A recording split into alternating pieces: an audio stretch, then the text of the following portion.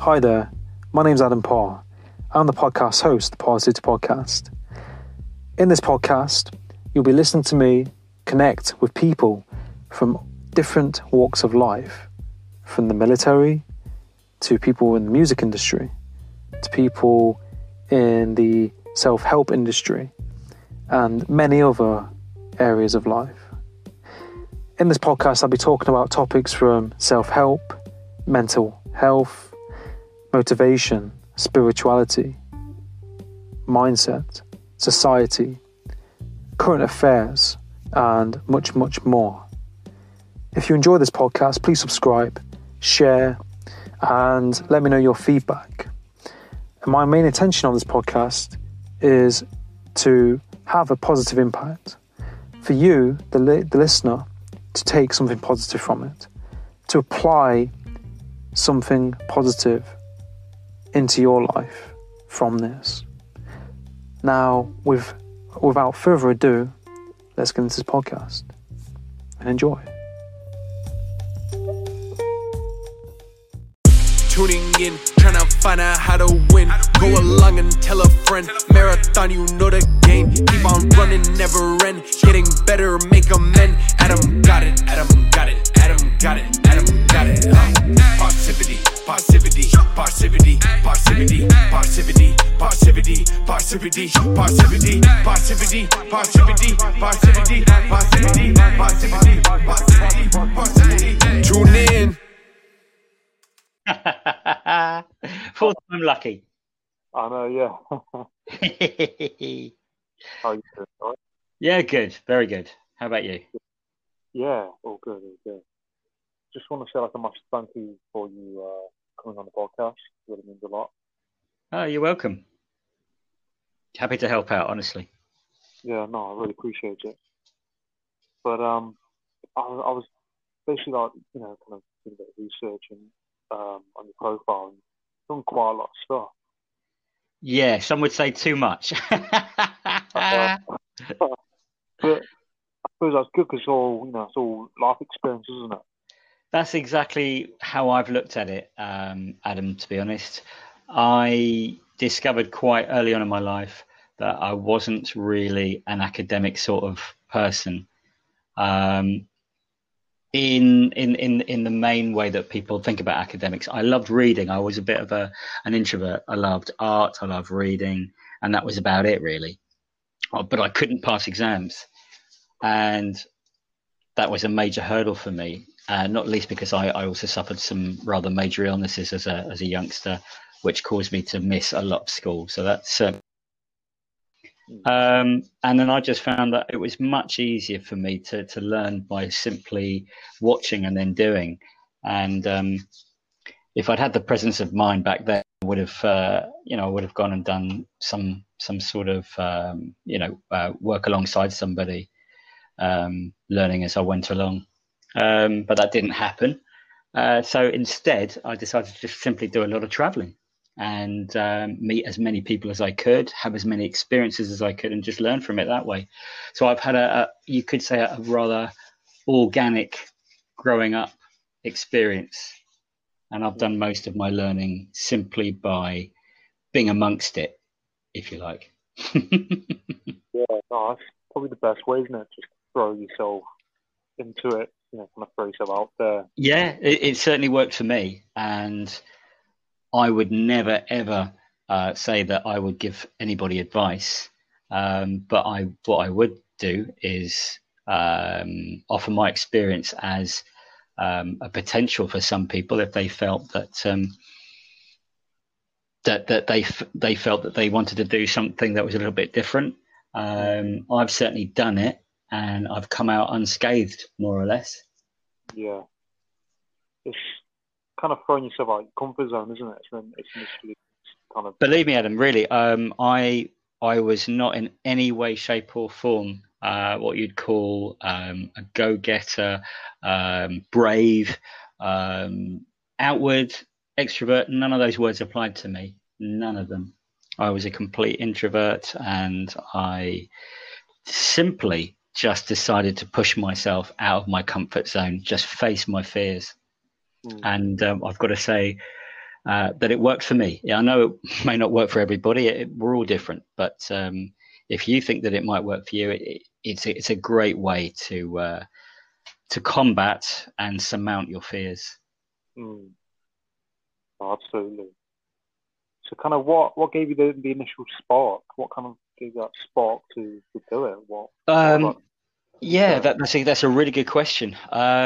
And I suppose that the easiest way to answer that is I went through a tumultuous event in my life. Something happened to me in my late teens, and I just needed to get away. As young as I was sort of staring down at the barrel of depression, and I really didn't know what I was going to do with my life.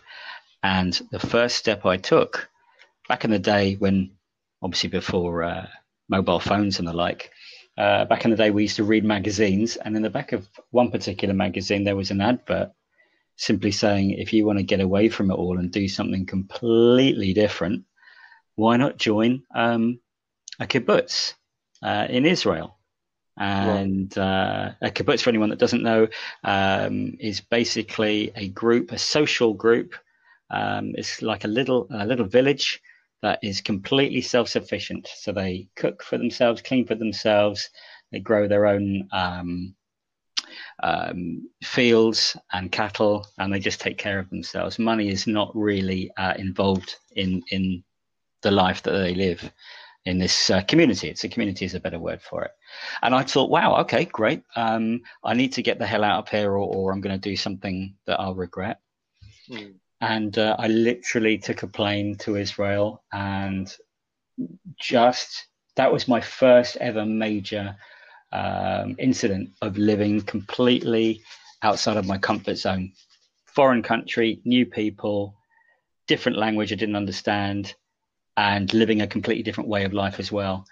And from that moment on, that really changed the way I lived my life. I mean, it actually changed me. I came back, and a lot of my friends, even that I still have today, said, when you came back from Israel, you were not the same person. And I'd been away almost 4 months. And just throwing myself under the bus, if you like, it did it for me. It's like jumping into an icy pool. Do you either go in very, very slowly and prolong the agony, or do you just jump in and go for it? And I became that person after the events of me going to Israel. I became that person that jumped in, because when I found out that I didn't, we look at big risks that we take in our lives, and we look back in our history and think, wow, I made that decision and I just went for it. We all do it. We just don't recognize it sometimes. And when you take that risk and then you find that you have survived that risk, there's nothing more to stop you. Yeah. People make the plunge to buy their first house or their first apartment or whatever. That's a risk. You take a mortgage or you take a loan or something. That's a risk. And we never think, maybe I shouldn't do this, because you just do it. You just get on and do it. And you think, well, I have to keep my job now, or, I've got to bring in the money. Everything in life is a risk. And we have to realize that we've actually done a lot of risks in our life, getting to the point we're at right now at this particular moment. So what's to stop us taking more risks? No, I completely agree with that. That's spot on. We just have to really have the belief, the real belief in ourselves, that whatever happens, even if it was a bad decision, it was a bad choice, it was a bad risk, we're going to come out all right at the other end. We might come out a little bit scratched and bruised. We might come out with less money, but we're going to deal with it, and we're going to win, and we're going to surmount it. And I think these are risks that people can take in their day-to-day lives. I'm not talking about physically risking your health or your life. We're just talking about making decisions that may alter your life. And that can only be beneficial for all of us if we actually try to see what boundaries there are. Because really, my point is that there aren't any. There aren't any boundaries. The boundaries are all in our heads. And if we would just take the occasional calculated risk, weigh up, well, what am I hoping to get out of this? What's the worst that can happen? Am I going to be shot at dawn? No, you're not. So what's stopping you? Is it your own fear? And if it's a fear, then this is something that you need to deal with, because it's not good to be a slave to fear, to be completely beholden to fear. Otherwise, you are being limited. And if you're being limited, you're stopping yourself from growing. So there's nothing out there to fear, literally, except fear itself, as a wise man once said. And we have to sort of get over this feeling that you're not good enough, or you're too scared, or that you'll be ridiculed. I think ridicule's got a big part to play in why people don't take risks. Because if you don't do something, then no one can really criticize you if it all fails. And I can understand that. Trust me, I've been through that a lot in my life. But over the years, maybe age has got something to do with it, but eventually you just don't care what other people think of you or your life choices. And you just say, I'm doing this for me. My friends will always be my friends, no matter what crazy stunts I pull. But we have to do things in order to learn. You don't try something, you don't risk something, you don't learn, you don't grow. You don't learn and you don't grow, you don't become the best version of yourself that you could be. All those experiences are going to shape you, and they might even lead you into a completely different direction than you started out. And it just might be the direction that you need to be going in. You've got to take that first initial leap, haven't you? And it kind of... Yes. Life as it stores for you. Exactly. I've heard someone say fear is false evidence appearing real, or something like that. Yeah, it is. We have to explore, and we don't need to have a degree in psychology to just try and find out what are the building bricks of who we are. I mean, really who we are in terms of what gives us passion, what makes us angry, the basis of our emotions. Find out what it is that makes you tick. And by far, one of the biggest, if not the biggest, building block we need to examine is fear. Why are we afraid? And we're afraid because it's inherent. It's part of our DNA as human beings. Would be pretty useless if we didn't have the emotion of fear. But we cannot let it control us. We can't let sensory perceptions control us. We have to take on board what the sense is telling us and then decide how much of that information we're going to accept and how much of that information is going to control our next decision. I mean, there's a famous phrase, which is feel the fear and do it anyway. Actually, that encapsulates it perfectly. It's no one's saying don't be afraid. Oh my goodness, be afraid. I'm afraid. But I then am quite logical, pragmatic, and stoic, if you like, about the decisions I make in my life. I try and understand and make a decision based on logic as quickly as I can. But I never seem to be able to tell myself, well, this is a completely bad idea. You can find positives in everything, and you should be looking for the positives in everything, because it's those positives that are going to lead us to new experiences. I mean, you could, the old thing about flying, people who are afraid of flying. And I completely sympathize with that. I don't have a fear of flying, but my wife does. She's absolutely petrified. And I have to sit next to her on the flight. So when she's grabbing my hand and digging her nails in, I do get it. But as I say to her, at least you've actually done it. You're actually here on the plane. So every time you're doing that, you're having an experience, and a positive one, that is eventually going to change your attitude towards flying. Yeah, I can kind of relate to that. I mean, I'm pretty chill, but like if I overthink if I'm on a plane, I can feel a little bit anxious. And I went away with my girlfriend somewhere the other month, and she's really used to flying. She's travelled all over the place. Yeah.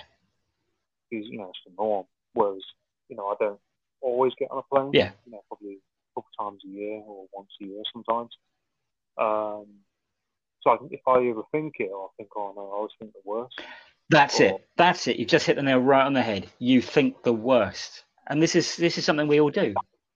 I do it. We all do it. It's natural. That's human nature right there. That's your caution warning you.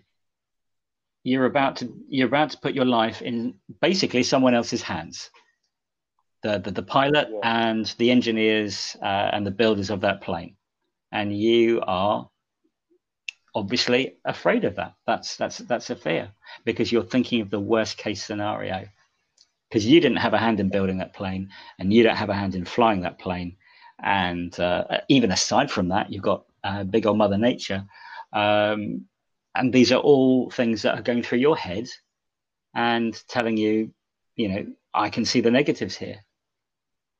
And I think that we all need to, that's fine, feel that, because it'd be ridiculous for you not to hear those messages going through your head. But we have to then sort of not silence them, but talk them down, if you like, and say, well, listen, and what are the positives? I'm going to my destination. I'm going to get there a lot quicker than I would if I walked. And, you do statistics as well and say, well, what's the likelihood that something bad is going to happen? And you just talk yourself out of the negativity, and you talk yourself into the positivity. That's what we have to try and do. It's not easy. I still have it, believe me. I still worry and fear and fret about many things in life, but I am aware I'm doing it, and that's when I start talking positively to myself and say, now, why are you focusing on the negative? Why? It's like reframing your perspective, isn't it? Yeah. To something else and having a new lens, looking through a different lens. We have to. No one has the answers or the solutions. I can't give you answers, and anyone that tells you that they can is just lying. It's all subjective. It's all how you feel, how you see, how you think. And all I'm trying to help people with in the course of my day and my life is to help people try and listen to the positivity inside them, which they have, but they just prefer that the negative side has a more shouty voice and comes through clearer. And I'm just trying to tell people that just turn that volume down, not off. I'm not telling people to turn that completely off. It's there for a reason. It's there to protect us, but you don't always have to listen to it as being the only voice that there is. And we should just try and calmly think of the positives in life, and the great things that are out there waiting for us, if only we would just take that first little step and found out that, hey, guess what? We didn't falter. We didn't fall down. I can do this, and just put another step in front and keep putting one foot in front of the other. And we can do it. I'm just looking at my diary that I got the other day. But as you talking about this, just reminded me. And in front of it, it's got a quote by Nelson Mandela. Ah, yes. And it says, "It always seems impossible until it's done." Correct. I love that saying as well. I think that's great. And we all do this. We think we see things, we see problems, and we think, oh, how am I going to get through this? Well, guess what? You will. If you've got this far in life, and I doubt anyone on this planet has just simply grown up on a bed of cotton wool, we've all had to do things that were uncomfortable to do, that were uncomfortable to learn, that hurt, that made us cry, that made us afraid. But we're here right now. I mean, right now, if anyone's listening to this right now, you're here. And you're only here because guess what? You took risks. You don't see them as risks because you've completed the journey. As Nelson Mandela just said, everything seems impossible until the job's done. And we've forgotten, conveniently, the risks that we've taken. And then we think, well, I haven't taken any risks in my life. Oh, I think you'll find that you have. You just need to think back to when something was new, the first time you did it. And you can realize you can do anything. You just have to be in the right frame of mind. And the right frame of mind is simply talking positively to yourself. No, completely. It's so important for us to try and be as positive as we can be in this life, because negative feelings, negative thoughts are simply negative, and they draw your strength. They deplete your strength mentally, physically, spiritually, and we have to really get that in check, get that in balance. Yeah, I think it's a lot easier to be negative as a person. I think we're wired negatively based on. Oh, I totally agree. We are as a survival mode. And here's the irony: is that it's supposed to be a survival technique, is to always look at things cautiously and negatively. You're wondering if something's going to hurt you, and if you weigh up that it's going to hurt you more, then you leave it alone. But here's the thing. The irony is that negativity is actually holding us back. That survival mode isn't allowing us to survive, if you like. It's not letting us evolve, to give it the proper term. It's allowing us to survive another day. But have we evolved at all if we haven't taken that chance? If we haven't taken that fight? If we haven't stepped outside the cave? If we hadn't decided, I am going to fight that wolf, or I'm going to take down that mammoth, or no, it's too big and scary, I'm just going to stay inside the cave, we will never evolve. We will never grow muscles. We will never move forward. We need to sometimes override, as I've said, we need to override that negative voice sometimes, that cynical, fearful voice. I think that's what we're kind of seeing in today's society quite a lot. In certain jobs and corporations and general society, people can get used to feeling comfortable and get caught in those ruts, and they're not being challenged enough, or probably not challenging themselves enough. Yeah, I agree with you. It does feel a little bit like that these days, more than in the past when I was growing up. It is only a feeling. I've got no evidence to back it up, but it just does feel that we, in some ways, are not being challenged enough, or we're not challenging ourselves enough, because we're taking, I don't know, the more efficient, the softer, the easier routes sometimes. I think that industry as well has a lot to answer for in this regard. And I think it's cyclic. I remember 20 years ago, industry was not so keen on qualifications. And as long as you could show that you were spirited and you really wanted to go for it, and the interviewer could see it in your eyes and thought, well, I'm going to give this chap a go because he looks like he's got the heart for this job. He may not have it on paper, but these days, I found it completely the opposite.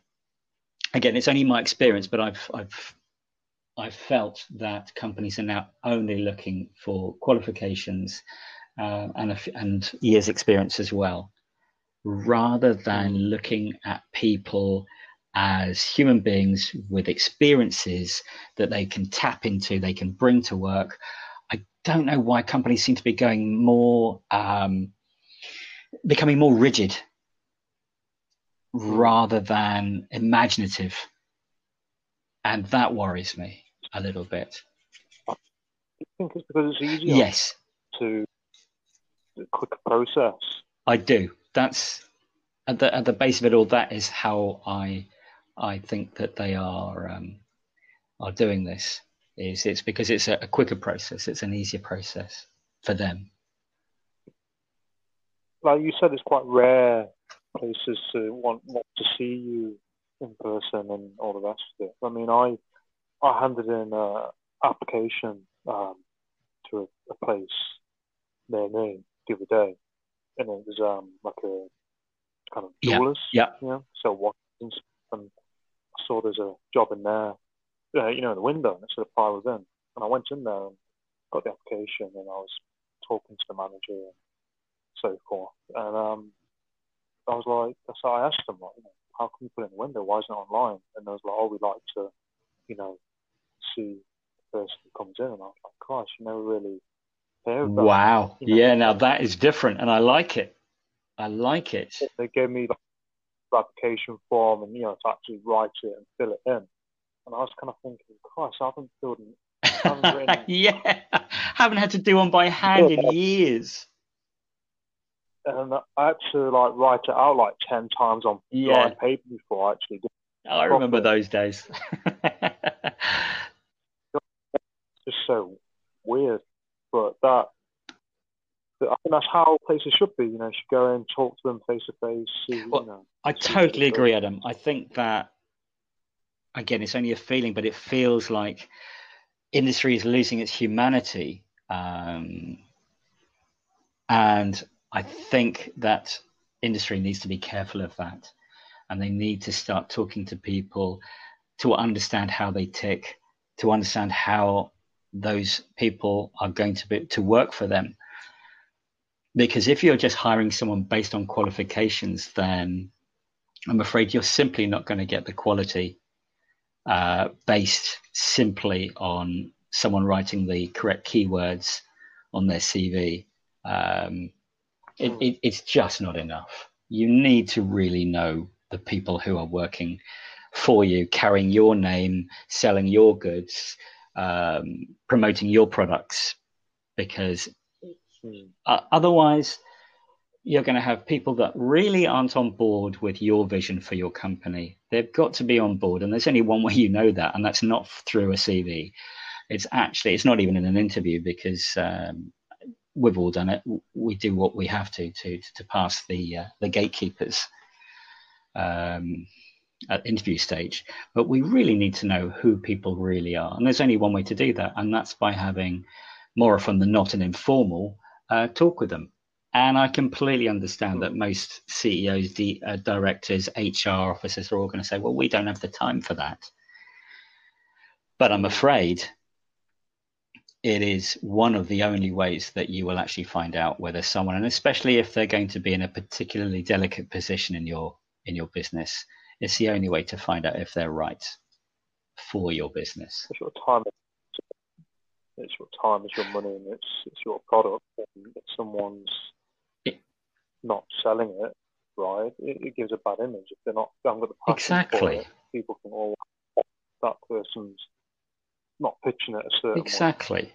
I mean, the companies do their bit to sell themselves by saying, well, this is our vision, this is our mission statement, and they're trying to show you that they're on board with the customers or the client's vision as well. But you can't deliver that vision, you can't deliver that service if you don't have the right people working for you. And this is something I'm very passionate about, is finding the right people for those roles.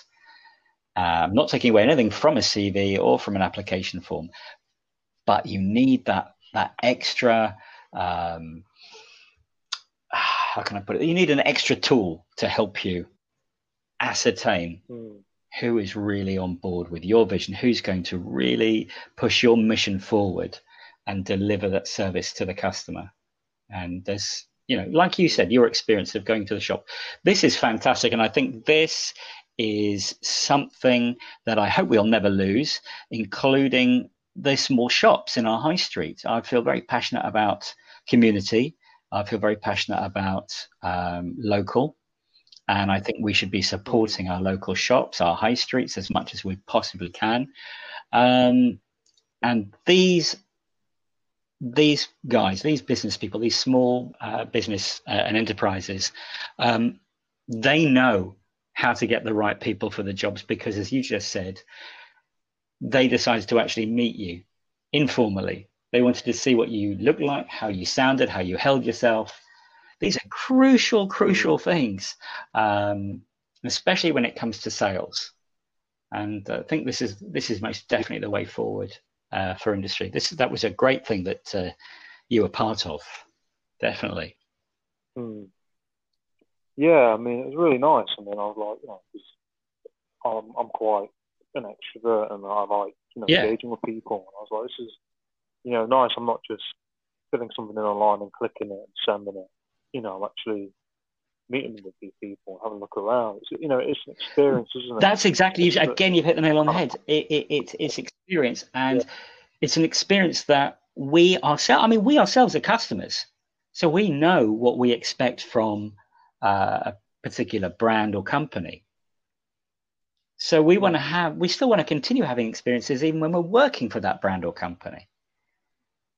And so the way that company treats you and the way you interact with them, either as a customer or as an employee, should be more or less the same. And companies need to take this on board and start treating people as humans, and wanting to dig a little deeper and see, let's look at it this way, see the customer side of that person who they're about to hire. Yeah. They should ask them, well, you're a customer, what do you think of our products, or have you bought our products? And if you just treat people, this is simply a humanoid robot who's coming to work for me, and I don't really care what he or she thinks or says about our products or how they feel as humans even, I'm afraid you're not going to succeed. You're going to have people unhappy working in the company. That's going to have a knock-on effect with their colleagues, and eventually it will have a knock-on effect, whether it's immediately obvious or not, but it will have an impact on how that company behaves and ultimately its successes. I've seen it. I've been in it. I've seen it when I've worked in a hotel and restaurants in the past. I mean, that's kind of a different topic. Catering is stressful, so I can understand how people can. Absolutely. I mean, the service industry is. It's relentless. I think we went through like 3 or 4 managers and like 6 chefs in the space of a year or something like that in this place I was at. You kind of learn about people. You can kind of gauge if someone's heart's in it, and I think that's what I like in people when I go into like a coffee shop. Especially like I went to Cafe Nero the other day, and I could tell this guy was fully engaged with what he was doing. He was saying hello to people. He knew the regulars and what coffee they wanted, and I could tell he enjoyed it and he was in the flow. And I was like, yeah, that's nice to see when you see someone in their craft doing what they love. Exactly, and it's symbiotic. If he's happy doing what he's doing, he's bouncing off your energy as well, and the other customers' energies. So it's organic. He may have started off that way, just saying, I'm going to be happy today, and I'm going to do the, do the bit. I love what I do anyway, but I'm going to do it with a smile. I'll be whistling all the rest of it, and then you come in and you react off that because it feels great to be served by someone who loves what they're doing. That your interaction with them just boosts them even more. So they're giving and they're getting from you, and you're exactly the same as a customer. You're getting from the employee, and then you're giving it right back. And this is what we have to start to. We know this. We know this anyway, but we have to start really focusing on making it a priority in our lives. in sensing, well, do I love what I do? Am I really giving my clients, my customers, the very best experience? And if not, why not? Is it because I'm just tired and I need a holiday and I've been working too hard? That's fair enough. Or is it actually because you don't enjoy it anymore and you don't believe in it anymore? And these are hard facts to face. These are hard questions to ask ourselves. And it all comes back to how you started off this conversation, which is about fear. And sometimes we fear looking in the mirror. We fear asking ourselves the hard questions. And we have to just do it. We have to just jump in that icy water and get the shock over with and face the music. And I think and you build resilience. And was it someone said on, is it Adrian or somebody on I watch a lot of good content. He's quite good. I think him or someone else said, get comfortable. Absolutely. Yeah, I think I saw that recently on LinkedIn as well. And I think that's a really great phrase. I wish I'd thought that up. But yeah, get comfortable being uncomfortable. Be able to put up with almost anything. And you'll become like Iron Man. You'll just become so tough because nothing will faze you. And that it's not a skill. I mean, you can learn it. Everyone can learn it. You just have to do it. It's like learning another language. I teach English to foreign students every week. And as I tell them that there's no magic pill, there's no magic spell. The only way you're going to conquer this language is by practicing. And the only way you're going to conquer being uncomfortable is by practicing. Do things that make you uncomfortable. Make decisions. Ask yourself really, really hard questions. There is no other way. Feel the fear and do it anyway. What is the worst? You have to ask yourself, and this is a personal question and only you can answer it. And it is, what is it that you really are afraid of? What is your biggest fear? And I'll tell you what mine is. You get this one for free. It's simply this. It's failure. It's simply failure. I am a little bit competitive and I don't like to lose. And forcing myself to lose and dealing with loss became my biggest challenge. And it still is a challenge today. I don't like to lose. And it was very hard for me to face up to that as to why I was not doing well at school, why I was not, I didn't want to engage with anything because I didn't want, I thought of, the way you did, what's the worst that could happen? And I thought, well, the worst that can happen is I'll be laughed at because I failed. So it's ridicule as well as failure that was stopping me from doing anything. And we just have to get comfortable with it. Get comfortable with failure. Get comfortable with being uncomfortable. And if you can do that, my God, you're just going to conquer everything and nothing will stop you. I think as well,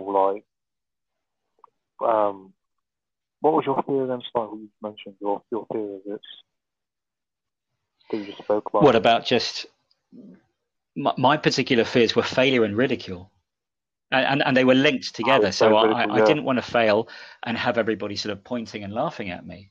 And it was both the failure itself, which would even hurt me even if no one was around, but it was failure plus public ridicule. Because it's like kind of part of, two things on, kind of power upon each other, isn't it? It's like layers of an onion, so many other layers that kind of pinball off all these other fears. Yeah. Sometimes. So you can kind of see why probably some people struggle to. Totally. I totally sympathise with that because I went through it. I promise you, as a child, if I met all my schoolmates from when I was growing up between the ages of 7 and 12, they wouldn't recognise me now because I'm not that person. I was just in the corner with a book. I was a sickly child. I was always ill. And I just was afraid of everything. I had, I suppose, another way that I conquered my fears. And this isn't a great way to do things, but it was simply, I set myself up to fail. I got so angry with myself. I don't know if you've ever felt that anger with yourself. You hate sometimes the things that you do, the silly things that you do, the negative things that you do. Think, oh, why am I like this? Why am I like this? And then you just force yourself. And you think, you know what? I just don't care. I'm so angry, I don't care. That for me was a breakthrough moment.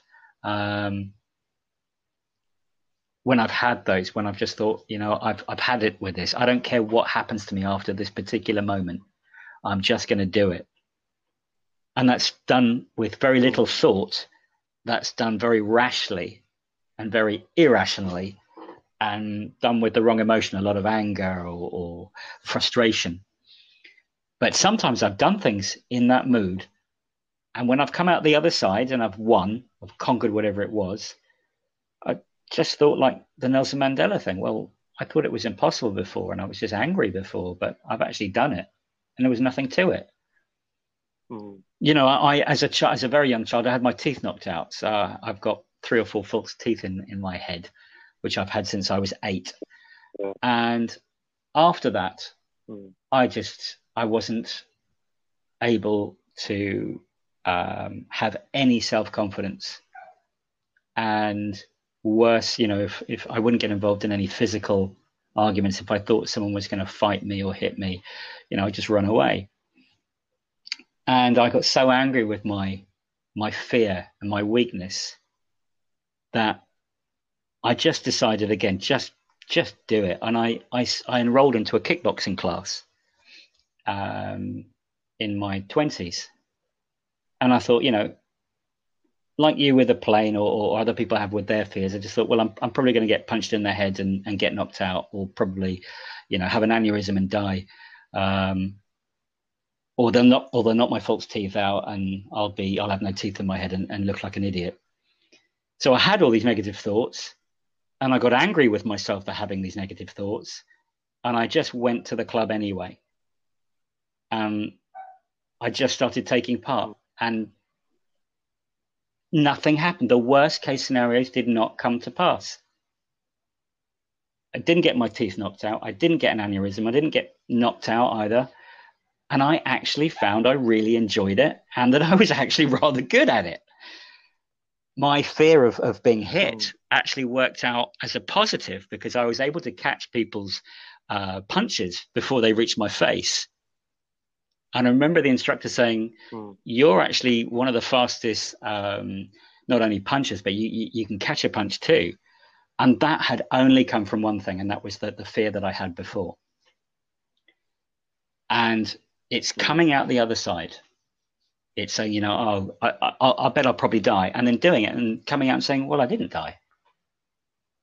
Well, if I apply that to absolutely everything I do in my life, then guess what? I haven't got a problem doing anything. And now I'm comfortable being uncomfortable. But it's to put it another way, we have to give up. We have to give up. And that sounds such a weird thing to say. And I don't mean it in the phrase that we normally use give up as. I mean, we have to give up this feeling. And we have to say, you know what? I just don't care. I'm going to do it. I've thought about it. There are lots of negatives, but there are also a lot of positives. And just throw yourself at it and give it your best shot. Because that's all we've got in life. We've only got the one shot. And that's why we show up every day.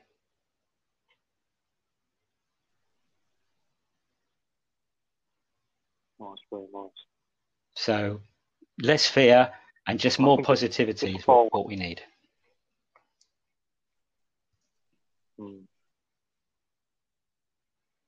I really like that. I think we could all do better as a human race if we all took this attitude. There's nothing wrong with having the fear. It's just feeling it, knowing it, understanding that it's telling me what it was designed to do, which is to protect me. But I must also realize that I have the power to overcome not only the fear itself, but that which is giving me that fear. Yeah. No, completely. And this is what we need to train ourselves to do this more and more every day. I mean, you see a lot of the LinkedIners putting on their posts, find something that frightens you and do that every day.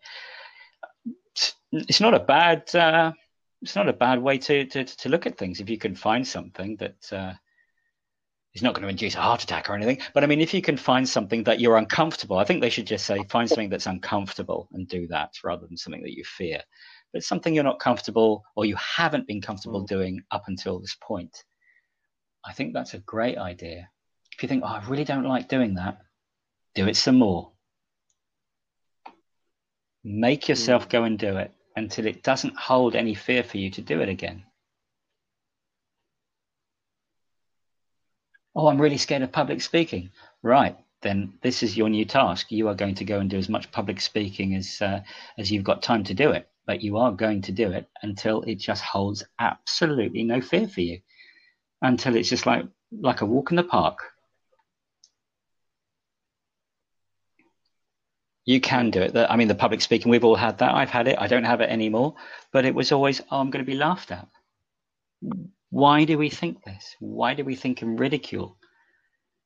How many of those people sitting listening to us or standing listening to us could do it? We all have that fear.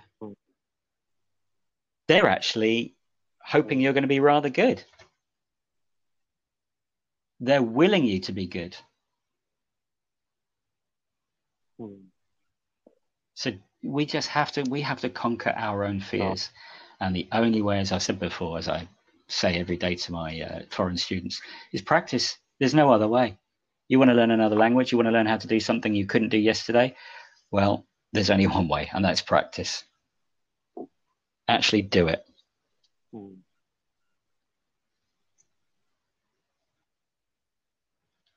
No, that's great advice.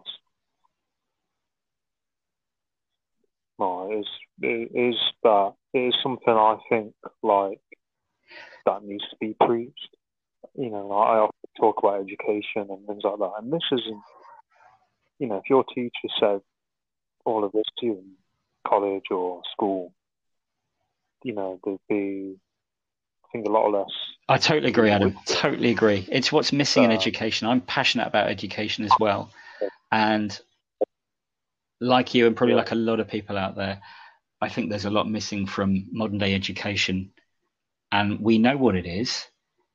And for some reason, and I haven't figured it out yet, but it's just not being introduced into the curriculum. We're still so very old in the way we do things. We like to think we're using cutting edge technology, and okay, technology, yes, we are. But in schools, we're not using different teaching methods that are radical and reach out to people, reach out to the youth, to inspire them. And even when, and I've seen the adverts for teachers on TV, and they're looking for inspirational people to be teachers, but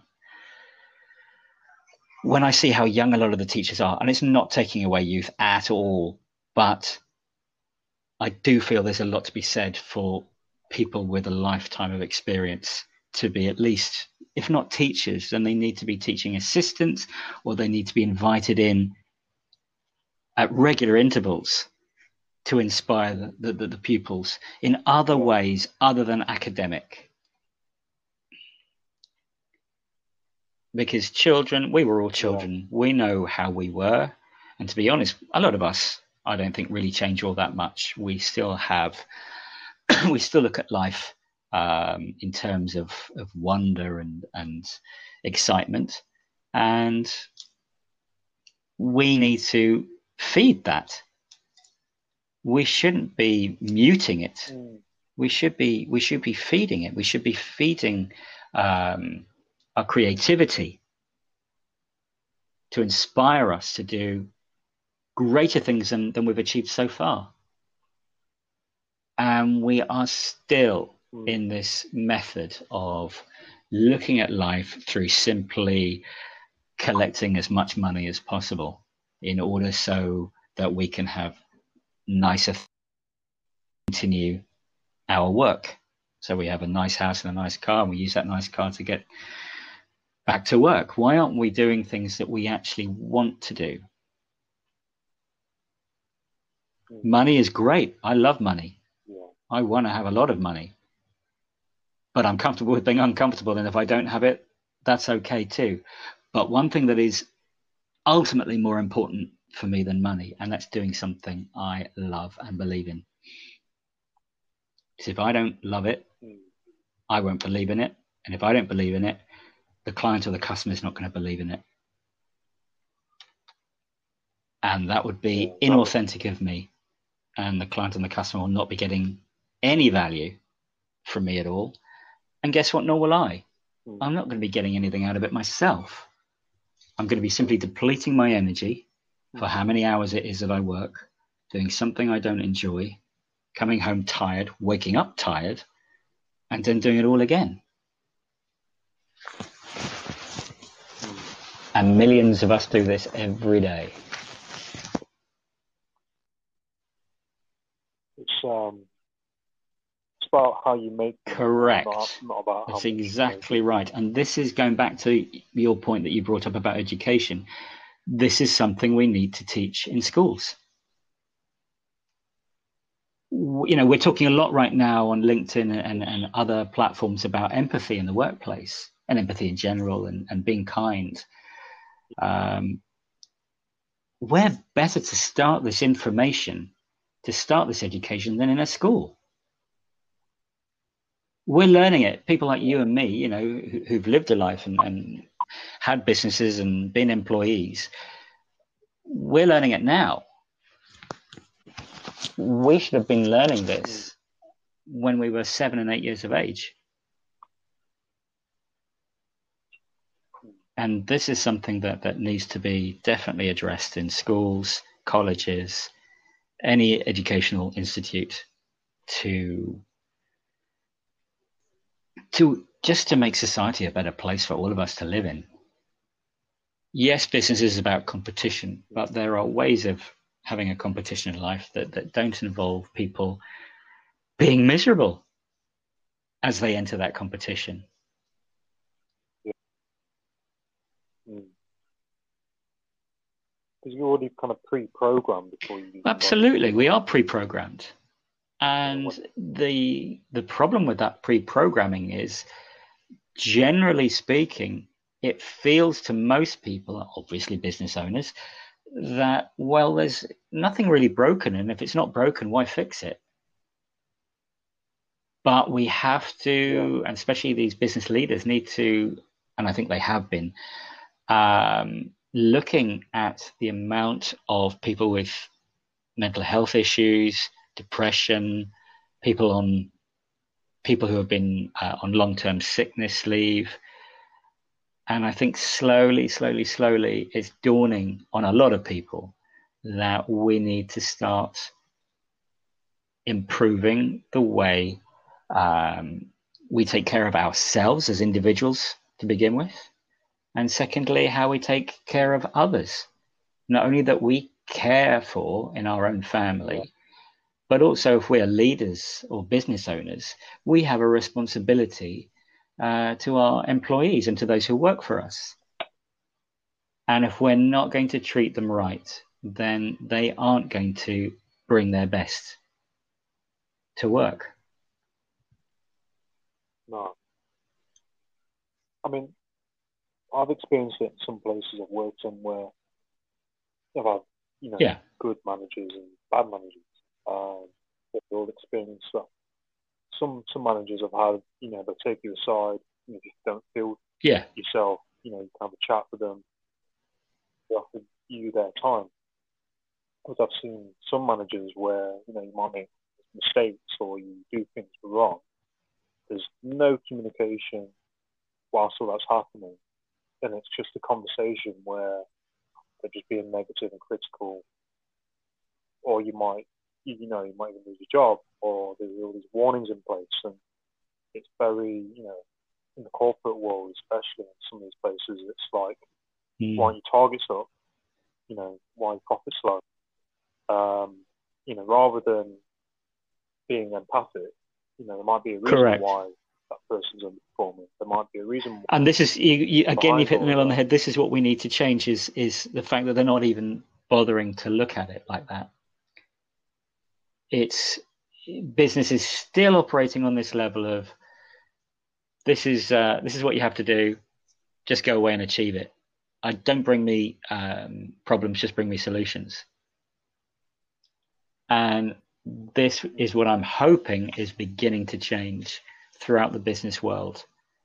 That they are realizing, again, they had a fear, as we talked about fear right at the beginning. They had a fear that people would just maybe, if they gave time to their employees, to their staff, they thought that they might be losing out. They thought that they might be losing profit. So I think what they're starting to realize and get over the fear of is that actually, no, it's having such a beneficial effect. If we show empathy and we show kindness and we show support and we show understanding to our employees, they're going to come back, they're going to stay longer, they're going to do more, they're going to be better workers because they're happy workers. Yeah, because I saw one of Gary's posts and he said, I work for my employees, they don't work for me, or something like that. And he said, he had some guy in his boardroom, and he said, this guy was basically saying that when he goes into his business, other people aren't as happy as him, and he wonders why, and couldn't figure out why.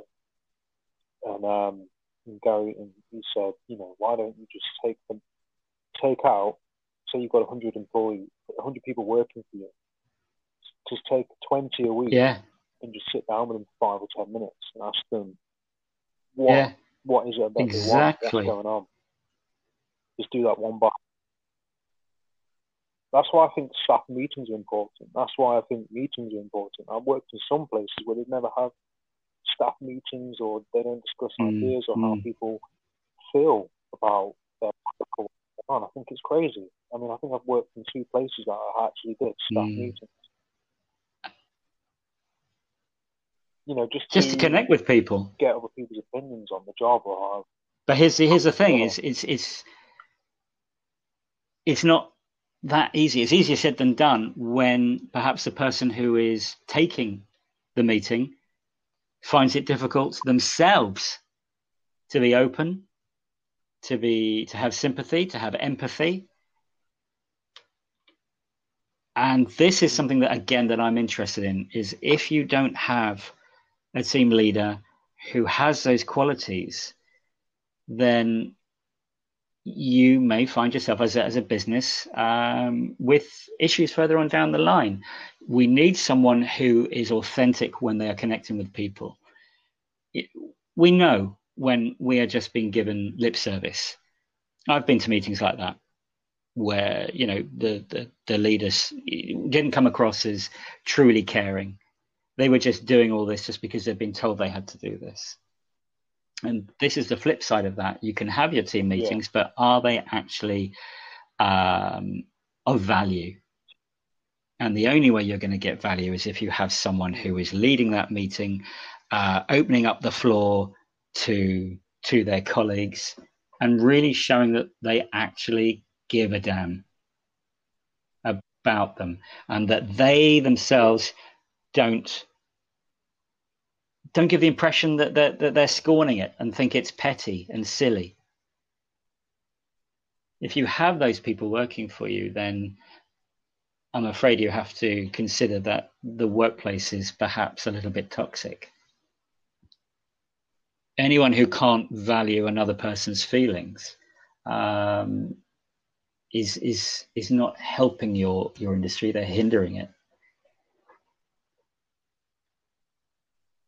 And I think when you feel appreciated and you're more likely to work there and enjoy your job and be happy. And I think it's just like little things, even if the CEO of the company knows your name or asks about how you've been or remembers something that you mentioned on a last month or the other week. Touch base with you. It really boosts you. It has all these of a knock-on Oh, absolutely. positive Everything effect. does. Everything has a knock-on effect. Everything is linked to everything else to some degree. And it's vital that we realize that. We think a lot of things aren't connected that actually are. I mean, I've been in that situation myself where, just a little appreciation. You can't believe how small appreciation or an appreciative word or an action, how far it goes and how deep it goes, because it's really important. Just little things like thank you, you're appreciated. It's seeing you do some great work this week. Thanks a lot. That's all it is. And as long as it's done with sincerity, and you can tell, as I said, we know when we're being given lip service, but if it's done with sincerity, it can mean the world. It can give somebody the impetus to be re-energized. And I've worked in places like yourself where done a hard graft, maybe worked a shift and a half, turned around to my line manager and said, I think the line manager looked at me and said, what's the matter?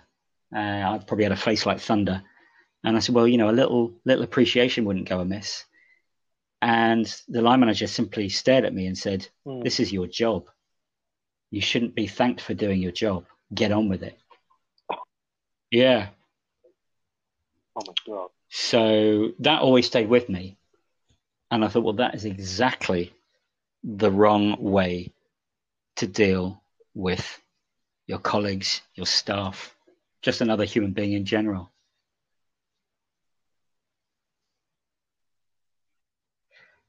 It's quite robotic almost, isn't it? It's quite, what's the word? It's like totally... Yes, because that's how they feel they have to be. From... That's how a lot of people feel they have to be, especially in their jobs. They still have this mindset, or they are given this mindset that, listen, you are here to do a particular task. You will complete that task and then you will go home. And, in between the hours of whatever the hours are for your shift, you will do what we want, when we want, how we want. And this is the job, don't forget, that you applied for. And this is the job that we agreed to give you.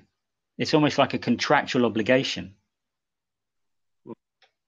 And again, going back to what I've said earlier, this is something I'm passionate about breaking, this cycle, the stigma, this idea that we still, in the 21st century, are still living with these very rigid parameters. And we think we're getting the best out of employees, and it's not going to affect a business. We prefer still to use the stick than the carrot. I mean, they use the carrot in a very subtle, actually not say subtle way, but I mean, you get all these benefits perhaps, but the benefits aren't the real reason that people stay in a job. The benefits are, do you like, excuse me, do you like who you are working for as a manager? And do you like your colleagues and co-workers? And the environment that you have to be in for 8 hours or more for most people, this is the difference between staying and leaving. And if they don't have the financial ability to leave, then this is the difference between them going on sick leave and you as a business getting lower productivity. And this can all be avoided. This can be avoided very easily. And it's simply, we need to open our minds, have less fear, more positivity.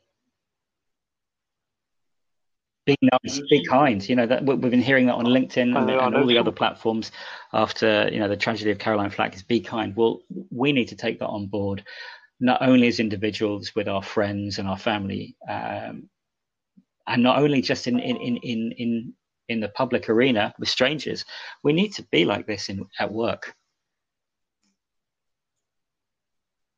We need to be kind at work, because you reap what you sow. And if we're going to show kindness, we're going to show appreciation, we're going to get something back. We have this fear that we're not. We have this fear as human beings that we are facing unrequited love. It's almost theatrical. It's almost like a drama. I'm going to give this person my love, and what happens if they don't love me back? We need to get over that and just be comfortable with being uncomfortable. Just play it forward.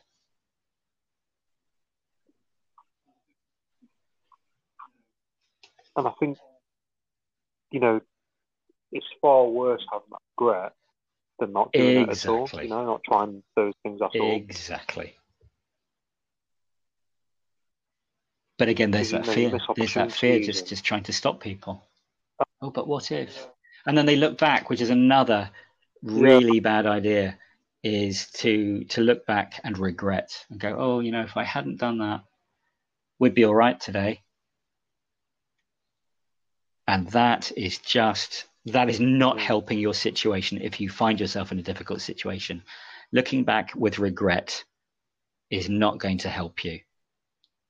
You have got to look forward with positivity. No one's saying being flippant about it. Oh, well, that's happened. No, that's ridiculous.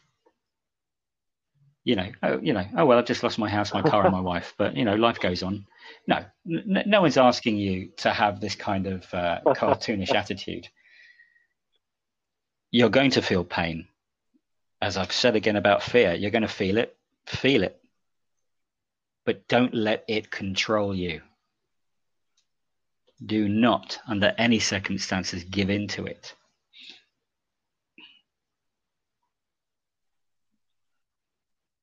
I think one of the biggest things I was fearful of the past few years was like learning to drive. Yeah. I hated it. I hate feeling what I was feeling when I was learning to drive.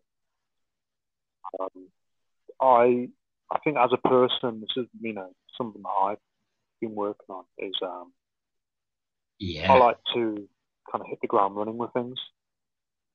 I can struggle sometimes in that learning process and being patient, and it's just realizing that things take time, and it's okay to feel vulnerable. It's okay. Correct. It's as I said right at the beginning of our conversation. It's within us. It's inherent inside us. It's in our DNA. It's in our building blocks. We have to feel that. It's normal.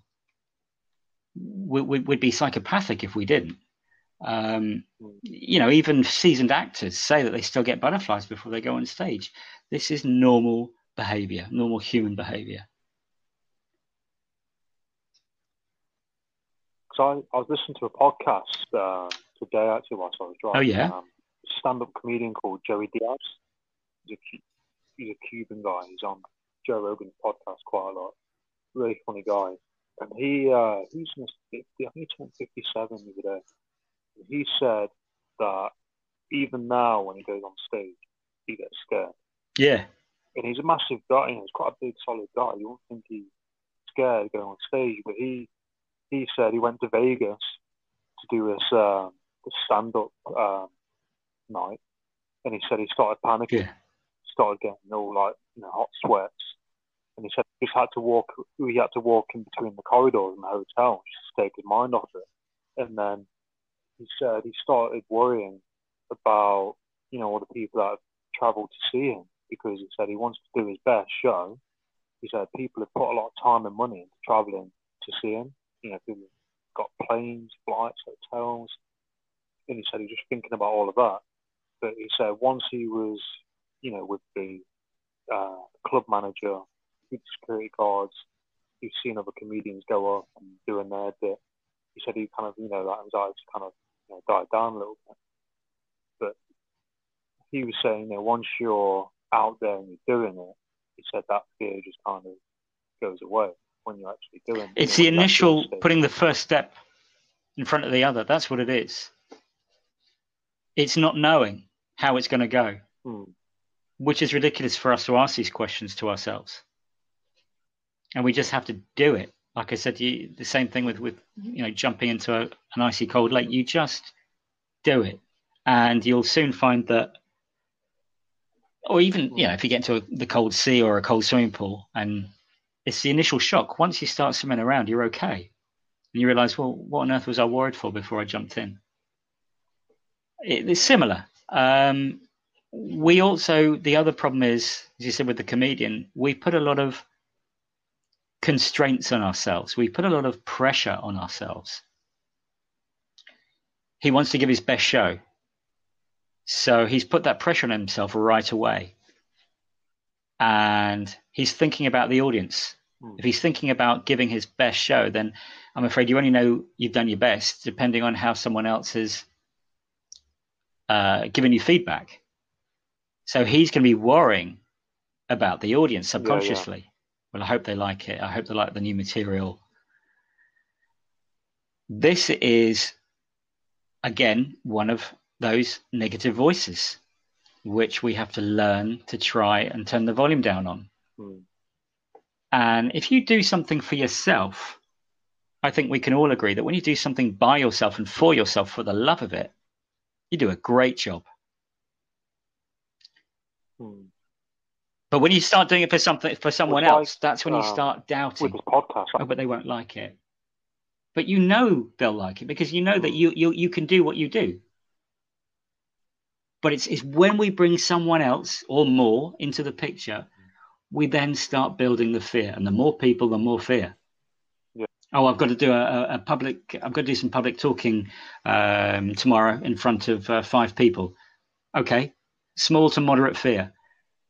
Now, if I told you, you've got to go and do a bit of public speaking in front of a crowd of 5,000, it goes through the roof. Your fear just goes absolutely stratospheric. But if we were just to try and consider, I'm going to talk about something I know all about, and I'm going to enjoy it because I love talking about this particular subject, and you stop even thinking about anybody else being there, being present. You're doing it for yourself. You know, like sometimes I've heard them talk about footballers, or in fact any sports people. And sometimes when the sports person starts losing their passion in a professional team, and then the coach says, remember when you used to just play this game for fun? Remember when you were a kid and you loved it? Try and tap into that and play like that again. This is so true, and this is something we can use not only in sports but in absolutely everything in our everyday lives. Connecting with it because you love it, doing it because you love it, and this will give you confidence when you know how to do it because it's almost part of you. It's almost intrinsic in you. Almost like breathing. Oh, I can do that. I can do that in front of one person. I can do it in front of 1,000 people. Makes no difference because I know what I'm doing, and I know what I'm doing because I love what I'm doing.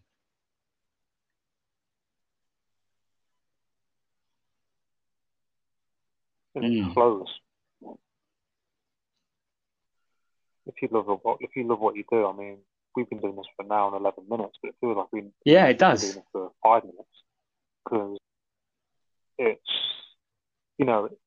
our passion. Exactly. It's something that we love and feel strong. Exactly. And I could do this all day because I just love exploring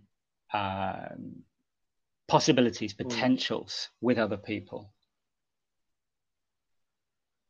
And hopefully opening their minds up and having my mind opened up as well. I love hearing other people's stories because everybody can teach us something. Absolutely everybody. And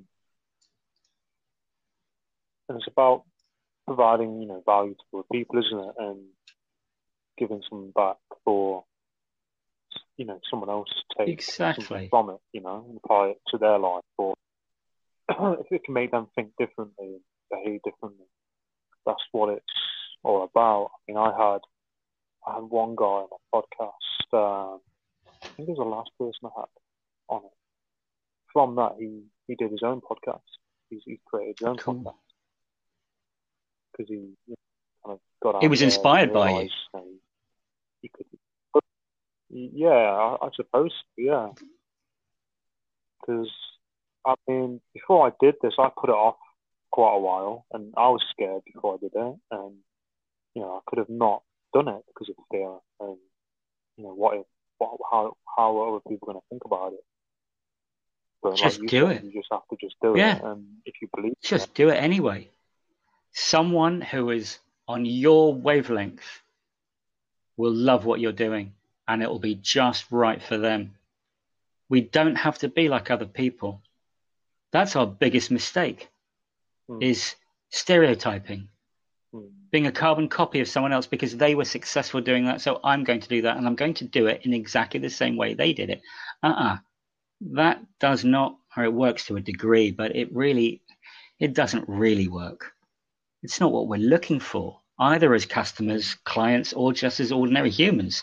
We're always looking for something a little bit different. And different, you don't even have to work at that. You were born different.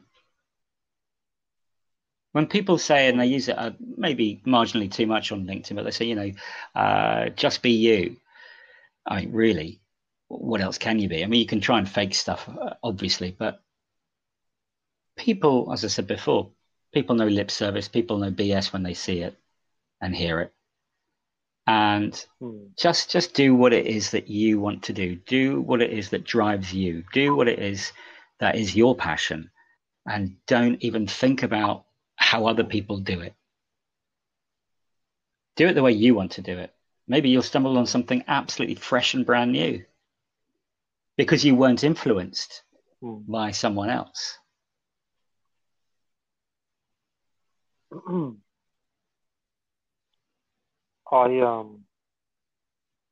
reminds me of my girlfriend. She studied like fashion design at university, and she's really, really passionate about clothes and design and making clothes. And she made her friend a dress.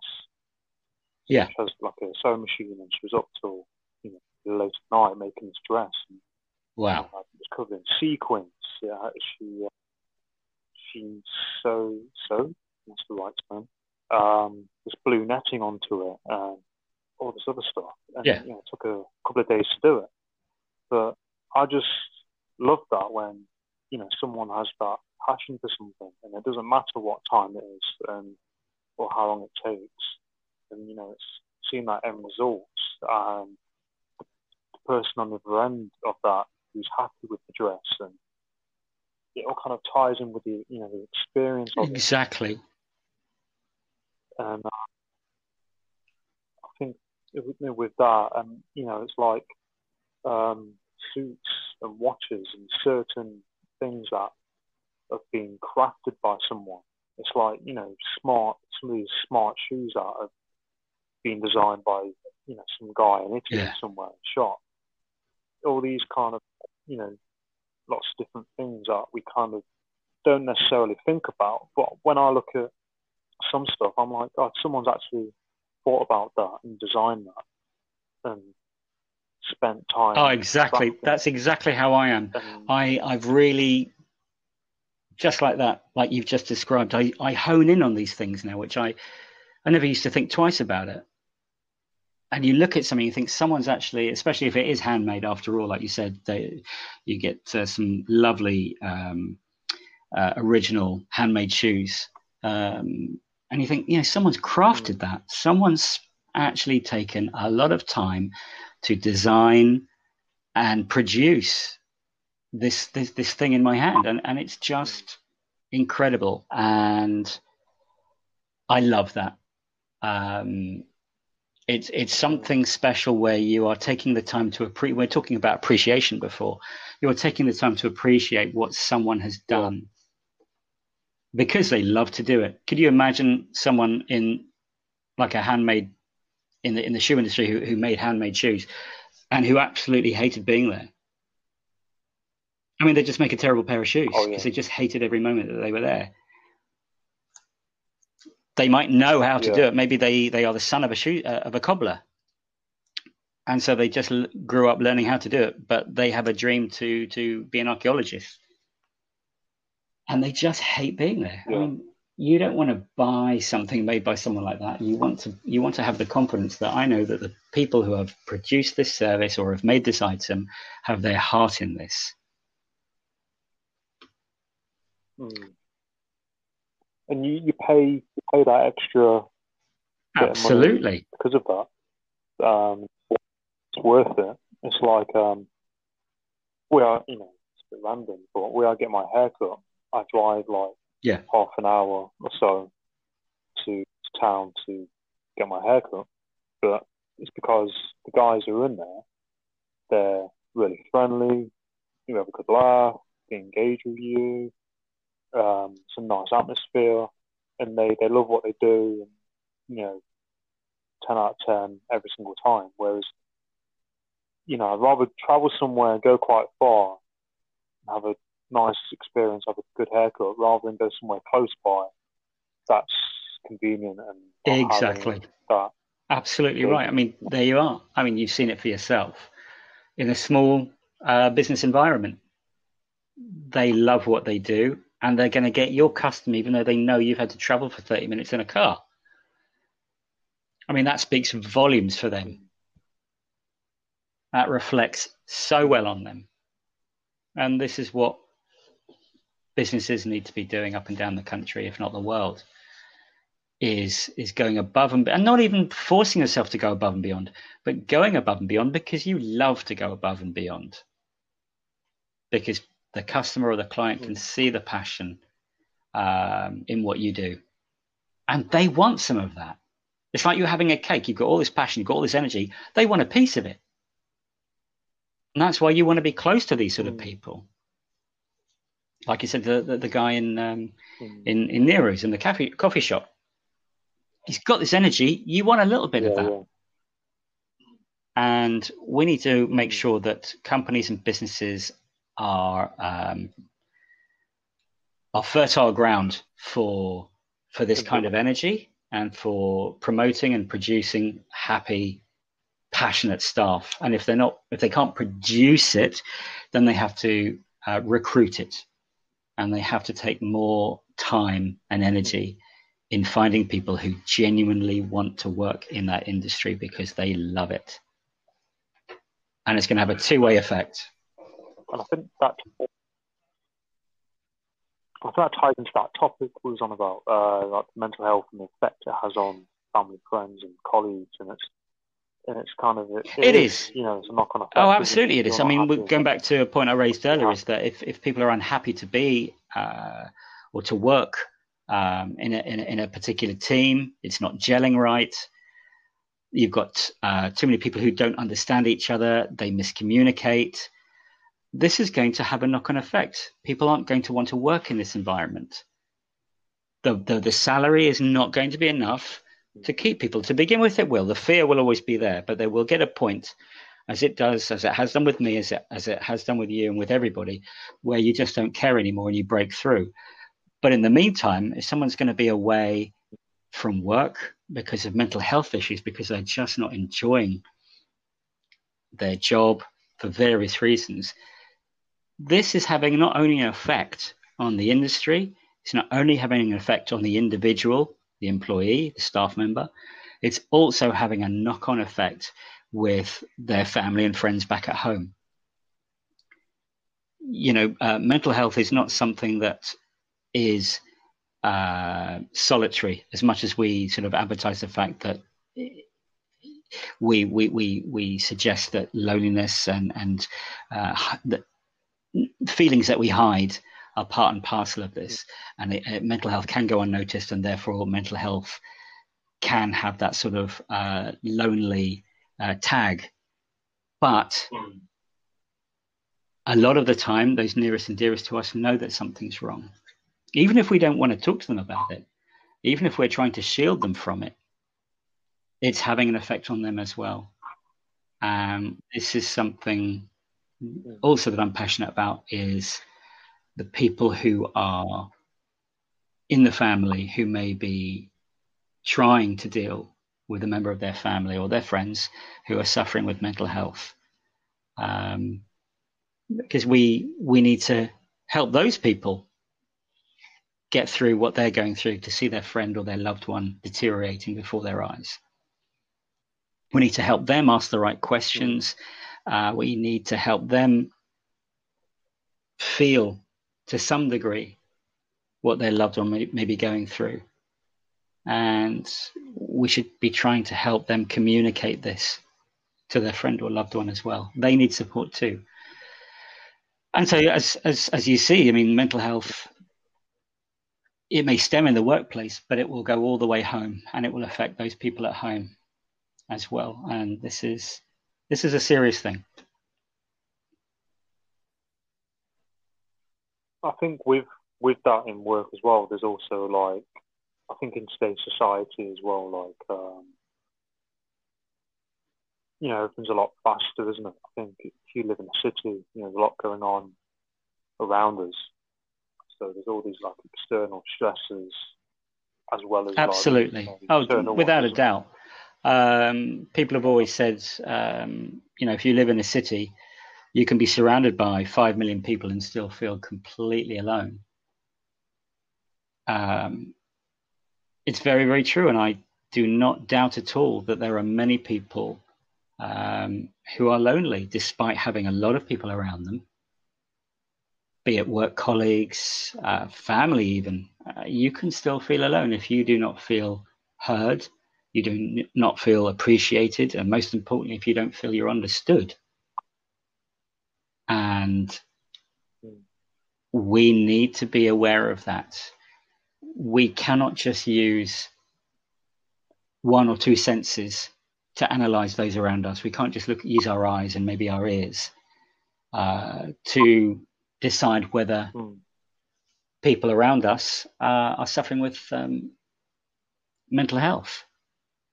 We need to do more than that. We need to talk to people. This goes back right to the beginning of our conversation. We need to have real conversations with people, just like the chap in the shop who put the advert in the window. We need to talk to people. We need to actually see who people are. We need to hear the intonations in their voice. We need to be looking at them in the eyes.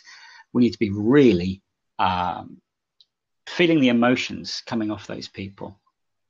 We need to attune ourselves. We used to do this. This used to be who we were years and years ago. We used to be far more attuned to other people's emotions. And since the subsequent dawn and rise of the information age and the technological age, we seem to have lost that. We've lost that ability, not just, you know, we use the word connect, but not just to connect, to actually feel what the other person is feeling. Empathy, we call it now, but I mean, it was just a sensory perception before. You wouldn't need to call it anything. You could just feel it. And we need to get that back. Because if we started using that a lot more, developing it a lot more, evolving it, we'd be able to catch mental health in the very earliest stages, because we'd recognize that.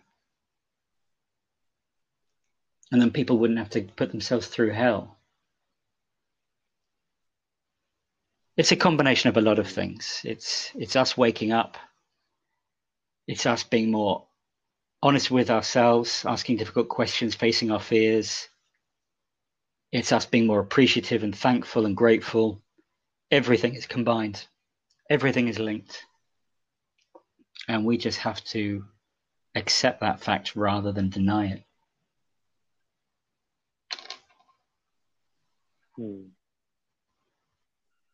I think as well, it's almost like a light, isn't it? What's that quote? It's like a film. And this guy, he says, it's fine, I have to find it, but he basically says by showing his light, he enables the light of others to light up as well. Absolutely. Like but someone, basically, that isn't there. Going back to fear, which is, you know, what started our conversation off. Someone has to take the first step, and that is, as humans, our biggest fear. Oh, I have to do it first, do I? I'm afraid so. If no one else is going to do it, then you're going to have to do it. Otherwise, we're all just going to be sitting in the dark forever, waiting for someone to pluck up the courage to do it. So you might as well do it. If you know something has to be done, just do it.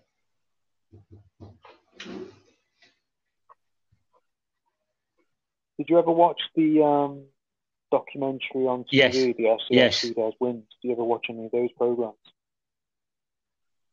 They're pretty incredible. You see, like, all these different people from all these different backgrounds, and physical attributes. And guy, did you watch the last episode? No, I haven't. I haven't done for a little while, but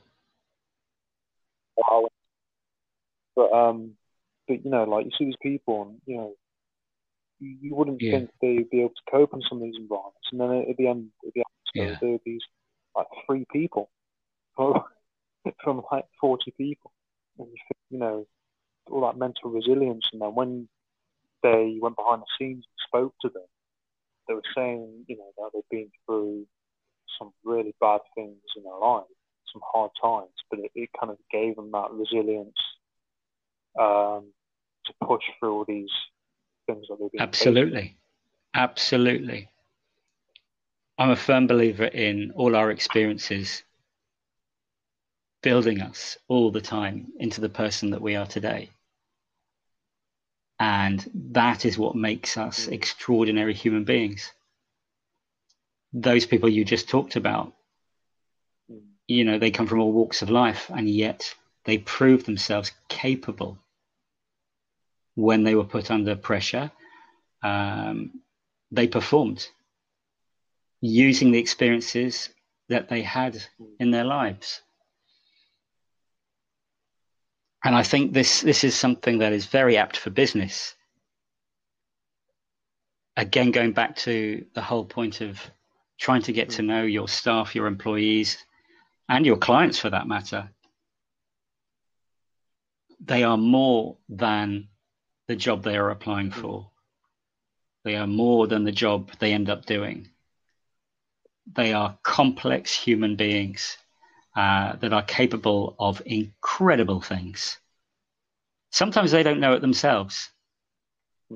But if you are willing, again, to fight the fear and give them an opportunity, you could see great things occur. And again, all that we seem to do is we go back to the fear, and we go back to simply doing things the way we've always done because they're nice and safe, and the outcome. But what if we were to take a risk and the outcome was even better than we could possibly even have imagined?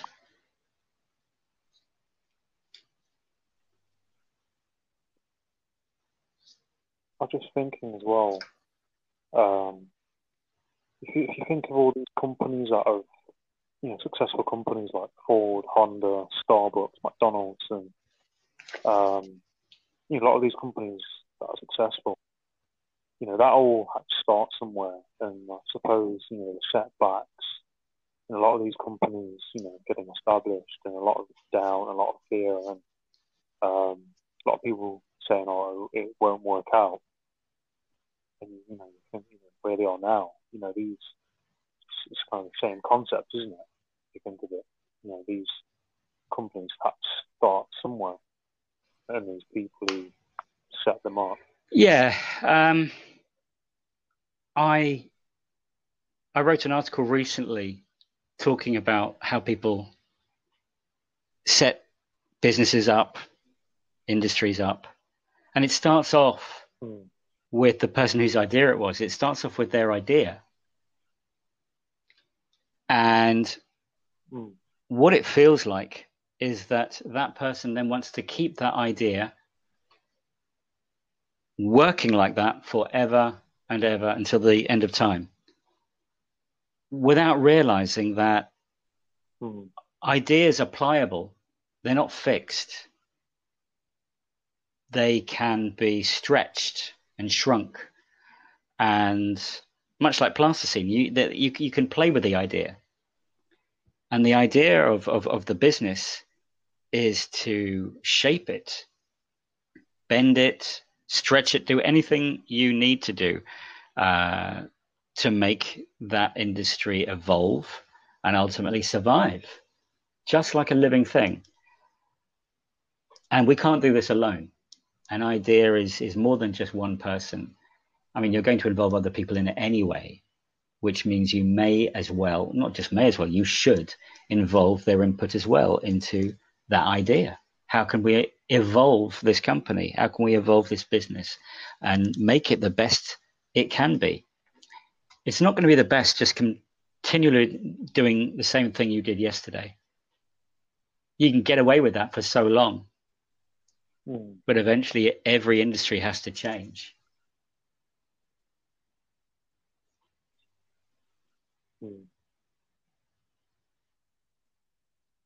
It is. It's keeping it fresh, isn't it? And the only way to keep it fresh is to keep asking for ideas. Although we aren't unlimited with our own ideas, we need inspiration. And one of the fastest routes to get inspiration is from other people. Ask other people. Get inspired from their stories. Get inspired by their experiences.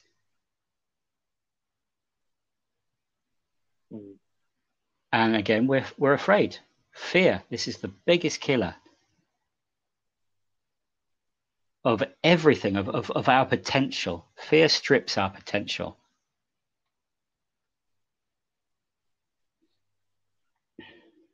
And that's why that is, as far as I'm concerned, certainly, and the way that I work, is trying to build people up, build their confidence, and diminish their fear.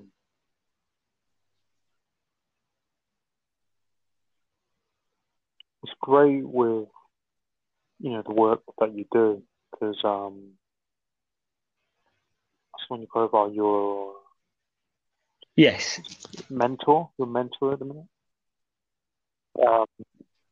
Content writer. Yes, I do. Content writer mentor. I do quite a bit of mentoring at the moment for different reasons. Hence, I have a few projects on my LinkedIn page which are similar but different. So one of the mentoring roles that I play is mentoring people just starting out, entrepreneurs who are just starting out in business, who may never have done anything like this before. And to begin with, they are a mixture of fear and overconfidence, which sounds crazy until you've met some of the people I've met.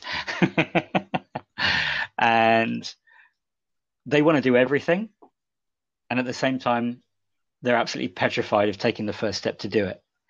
And so my job is simply to temper them and to temper their emotions and to look at things as calmly as they're able to do, and to look at it logically, but to also eliminate the fear that they have and let them know that they can do and make all their dreams come true, but then there has to be a process. And part of that process is feeling the fear and doing it anyway. So, that's part of what I do. The other thing I do is, much like I'm doing with you right now, Adam, is just talking about experiences in my life that have helped me through very, very difficult periods, and how I hope I can inspire others to fight another day, to know that things are possible and the bad things that you're going through won't last, and you have the strength within to carry on, to continue, and to succeed. I've definitely seen a lot of things and done a lot of things in my life. As you probably saw on my profile, I worked for the police for 12 years, and that was one of the steepest learning curves I think anyone can have. You will, without a doubt, see things that the average person doesn't see. You will do things that the average person doesn't do. You will be put in situations that are uncomfortable, that are tense, that are very difficult to deal with, and that you have to overcome your fear very, very quickly. And that job was quite instrumental to making me the person that I am today. So I try and teach others through the experiences that I've had, going from quiet, book-loving introvert to globe-trotting, business-starting extrovert that I am today.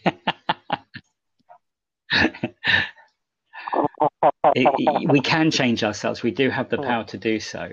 We never lose the person we were originally. I still love books. Oh my! I've just got far too many books. I just love reading books. Not digitally. I actually like buying a book, feeling it in my hand, smelling the pages. I just love having that thing. It's the book itself becomes part of the adventure. Yeah. So I'm still that person deep down. He's still in there. I've just added to it. I've just bolted on. And that's another fear that I think some people do have. They think they're going to change themselves and lose themselves. You're not. You're simply just going to bolt on extras. That's all. You are not going to change. You'll still be that same person. I'm still that person I was as a kid. I still love books. I love being by myself. Painting, art, all the solo sports as well, solo hobbies as well. I'm still that introvert at heart. But I've also learnt to enjoy extrovert things and outgoing things. It's just a bolt-on.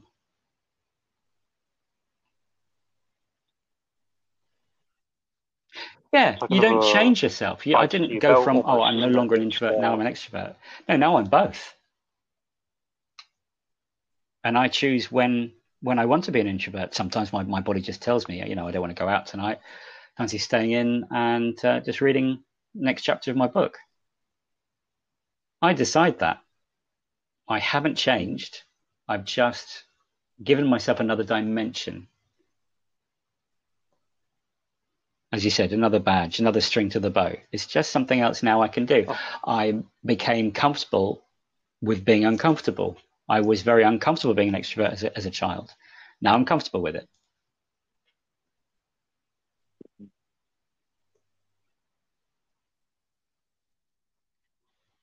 It's nice that you've got that balance as well, where you can be like, well, I can do this, but then I can go home and read a book, or do watch TV or X, Y, Z. And I think it's important to have that balance as a person. I need to have that balance where I like to be on the go and doing, but I say again, it all comes down to, I think the central word of tonight's conversation is fear.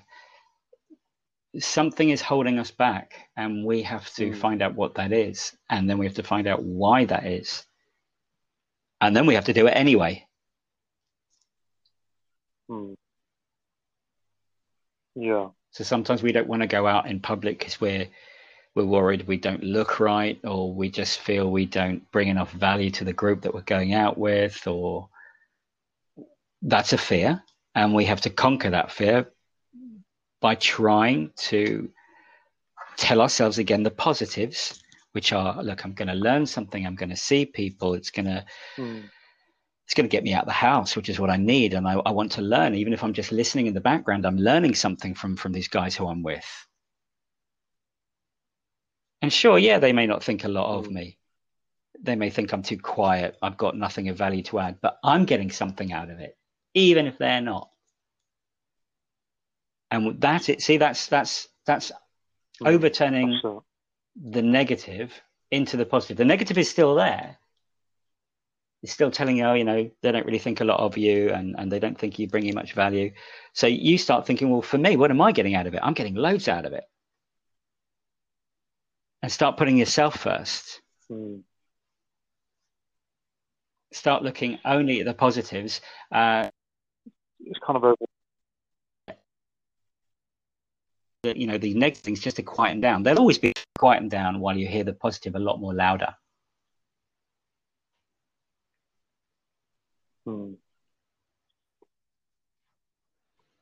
It's overriding those thoughts, isn't it? And those insecurities.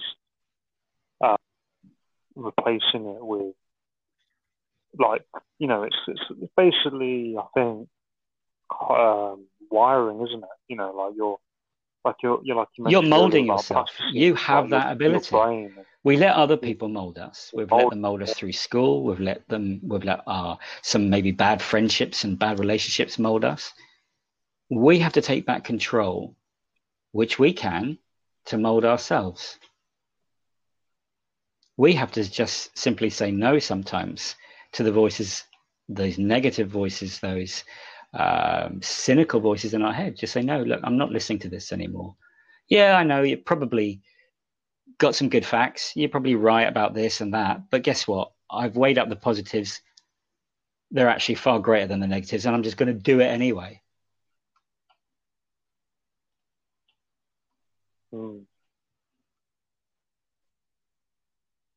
I think, do you think, like, with fear, as a whole, do you think a lot of it, stems from, like, someone's belief system, and that's all kind of, based on past experiences and Yeah, things like it's a mixture of a lot of things. It's quite complex. It's a mixture of past experience, once bitten, twice shy, basically. You've done it once, it didn't work out, I won't do it again. This is one of those negative voices that needs to be hushed. You tried it once, it didn't work out, now try it again, because this time it might work out. We need to override that it didn't work. All right, so it'll never work then. Is that what you're telling me? That's what your head is telling you. Yes, it's what I'm telling you. You tried it once, it didn't work, so there. Why can't we say, well, I'm going to try it again? Because maybe second time lucky, maybe third time lucky, maybe 25th time lucky, but I'm going to keep trying it. That's how I learned to eat. There's nothing I won't eat on this planet. I think I've tried most things, and some things I've tried are quite visually disgusting. But I tried some foods when I was a kid, and I didn't like it. I tried it again 5 years later, and I loved it. You have to keep trying things. I know there's another adage which people can reply to that and say, foolishness is trying something and expecting a different reaction. Guess what? Sometimes you do get a different reaction by trying it again, by doing the same thing again. Not every time. That's life for you. Nothing is guaranteed, but it is worth trying something again. No one's saying going hammer and tong at it and just keep hitting your head against the wall, hoping that one day the wall's going to break. No, that's foolishness. But try something once and return to it another time. Maybe your mood wasn't right. Maybe you had the wrong tool at the time. Maybe, whatever. But try again. Don't listen to that fear that says, you did it once and it failed, so don't do it again. That is unhelpful.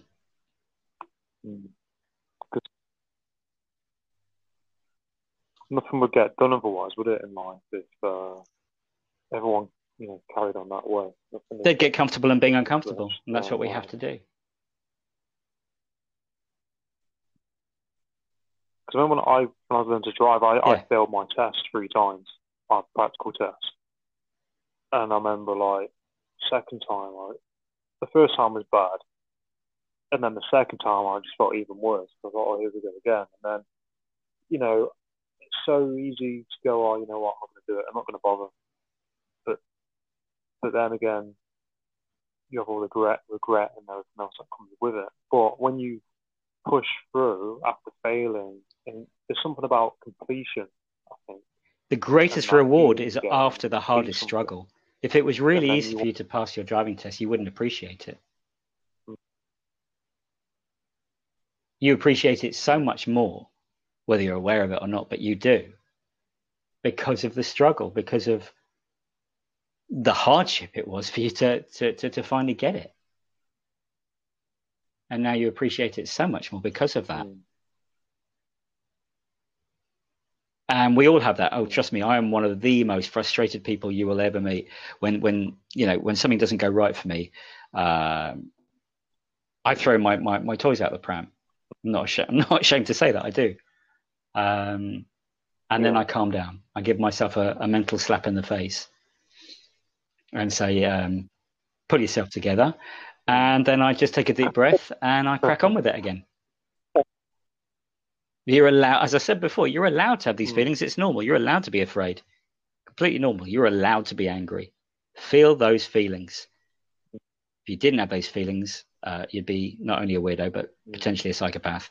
You need to have these feelings and then just give yourself a talking to, speak positivity, see how the positive overrides the negative. You're going to get far more out of it when you finally win, complete, conquer, have success. So do it again. And what we do is we have, and it's probably part and parcel of the age we're living in, we have such high expectations of ourselves because we compare ourselves so much more than at any other time, I think, in the history of mankind. We have social media bombarding us with perfect images, perfect relationships, perfect careers, perfect businesses. And it takes its toll on us. And then we become really hard on ourselves to achieve that same thing. And we really don't have a clue how those people either achieved it or whether they really did achieve it anyway. So we need to stop being so hard on ourselves, getting so angry or afraid because we can't do something. And we just need to quietly remind ourselves that the positive is far greater than the negative, and we need to just have less fear and more positivity. No, I completely agree.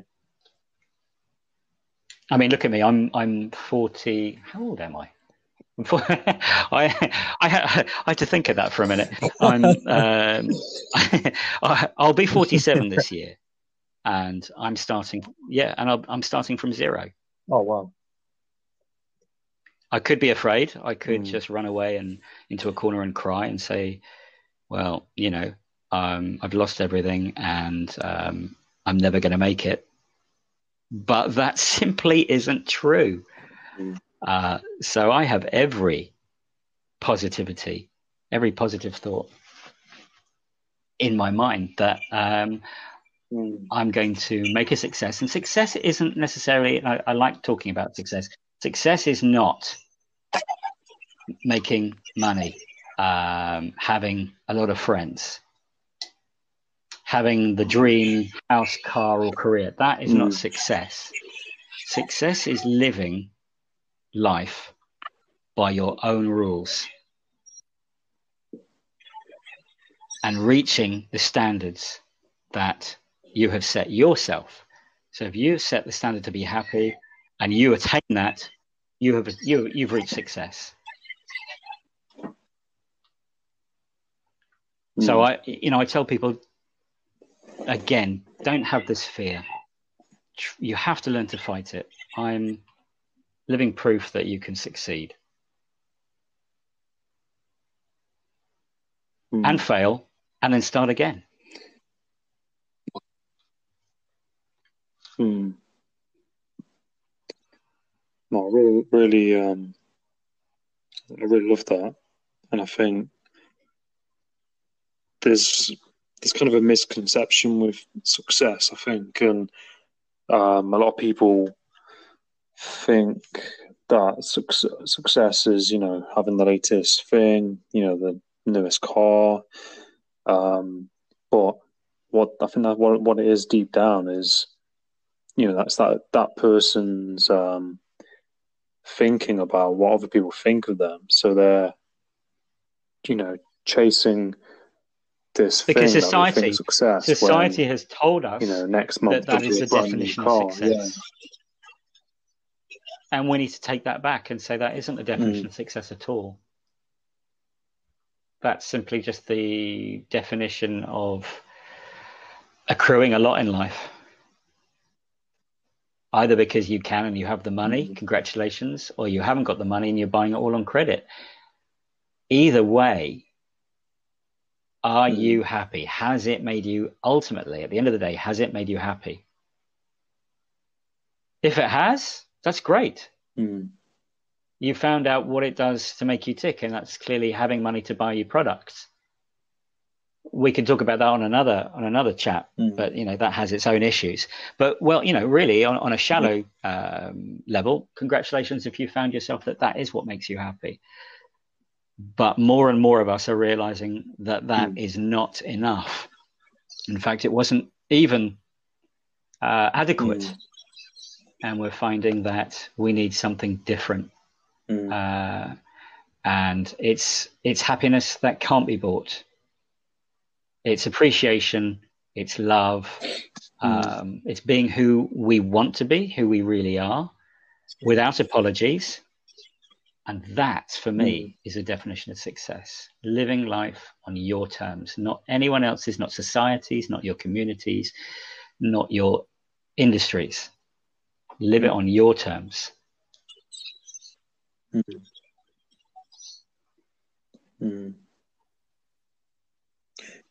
think if you live your life in your own terms, then it is the world's your oyster. It is, because again, you're living on your terms, and guess what? Your terms are not going to include fear, because that would be ridiculous for anyone to have that in their contract with themselves. I'm going to be afraid. No, it's going to be, I'm going to live with fear. So if you're living without fear on your terms, the world is indeed your oyster.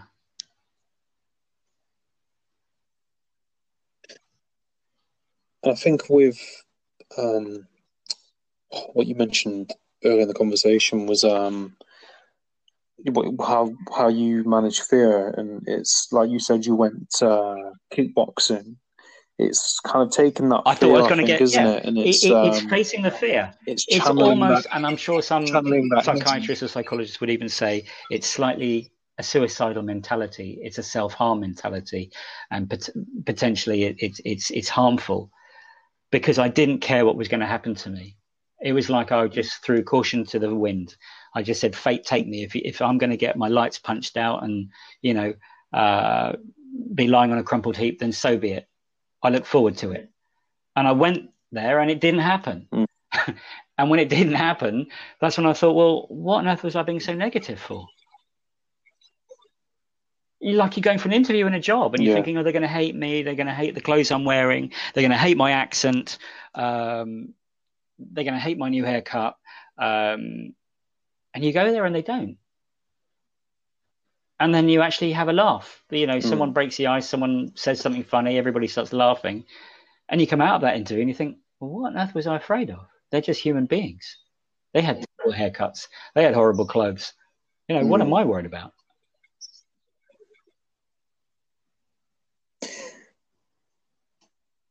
It's all it is irrational thinking, isn't it? It's not in the here and now.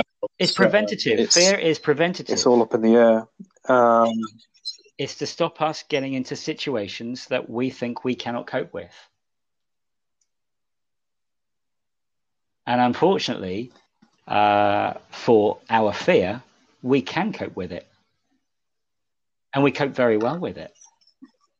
When we put under the right amount of pressure, correctly applied, we can use our imagination and our resources and our experiences to conquer anything.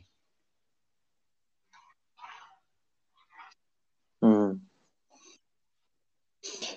think that's why it's important to sometimes reflect and look at how far you've come, isn't it? In some scenarios, if something's challenging you, you reflect back and you kind of refer back to times absolutely where you might have felt a certain way, and I think it kind of reframes that perspective in some scenarios, and you kind of then that anxiety kind of dies down a little bit. You kind of think, well, I've been through X, Y, Z, so this correct. Isn't that's exactly right. Anything compared to that.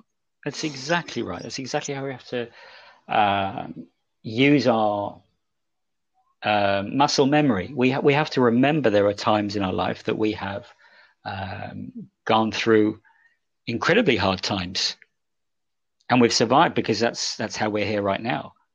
And if we've survived that, we can survive other things. Even if it's something new and unrelated, the fact is we were able to survive.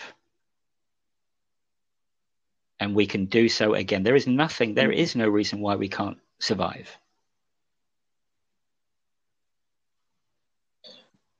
I was just thinking as well, with the coronavirus, people are being fearful and buying toilet roll and all the rest of it. We're going to survive it. So, people are being I don't think people realise enough that negativity and fear actually have psychosomatic attributes, which means that basically if you think negatively, it will actually and has the potential to take on a physical attribute in the body and the mind, which is another fantastic reason to think positively, especially when things are going wrong. We can all think positively when things are going right, but we have to train ourselves to actually make ourselves do something we're not comfortable with, which is thinking positively in some of the darkest times of our lives. And you're right, with the coronavirus, let's talk about the coronavirus then, is a sense that people have been panicking. That's why they've been stockpiling. We've got like 30 seconds left before this cuts off. Oh, Adam, you're welcome. I just want to say anytime. It's been a pleasure doing the podcast with you. Not at all, only it's been great to meet you. LinkedIn has done wonderful things for me being able to meet people, and I hope that this podcast is going to inspire some people or help some people. That's all I hope for. Yeah. Thank you, Adrian. Really appreciate your time and energy. Take care. Definitely do it again. Bye. Take care, Adrian. Thank you. Adam got it. Parrsitivity.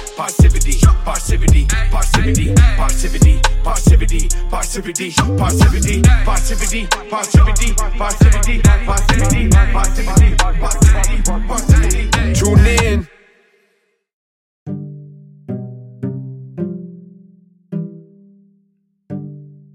Hi, I would just like to say a massive thank you for tuning into this podcast, and I'm really, really grateful to be on this path and journey with you all.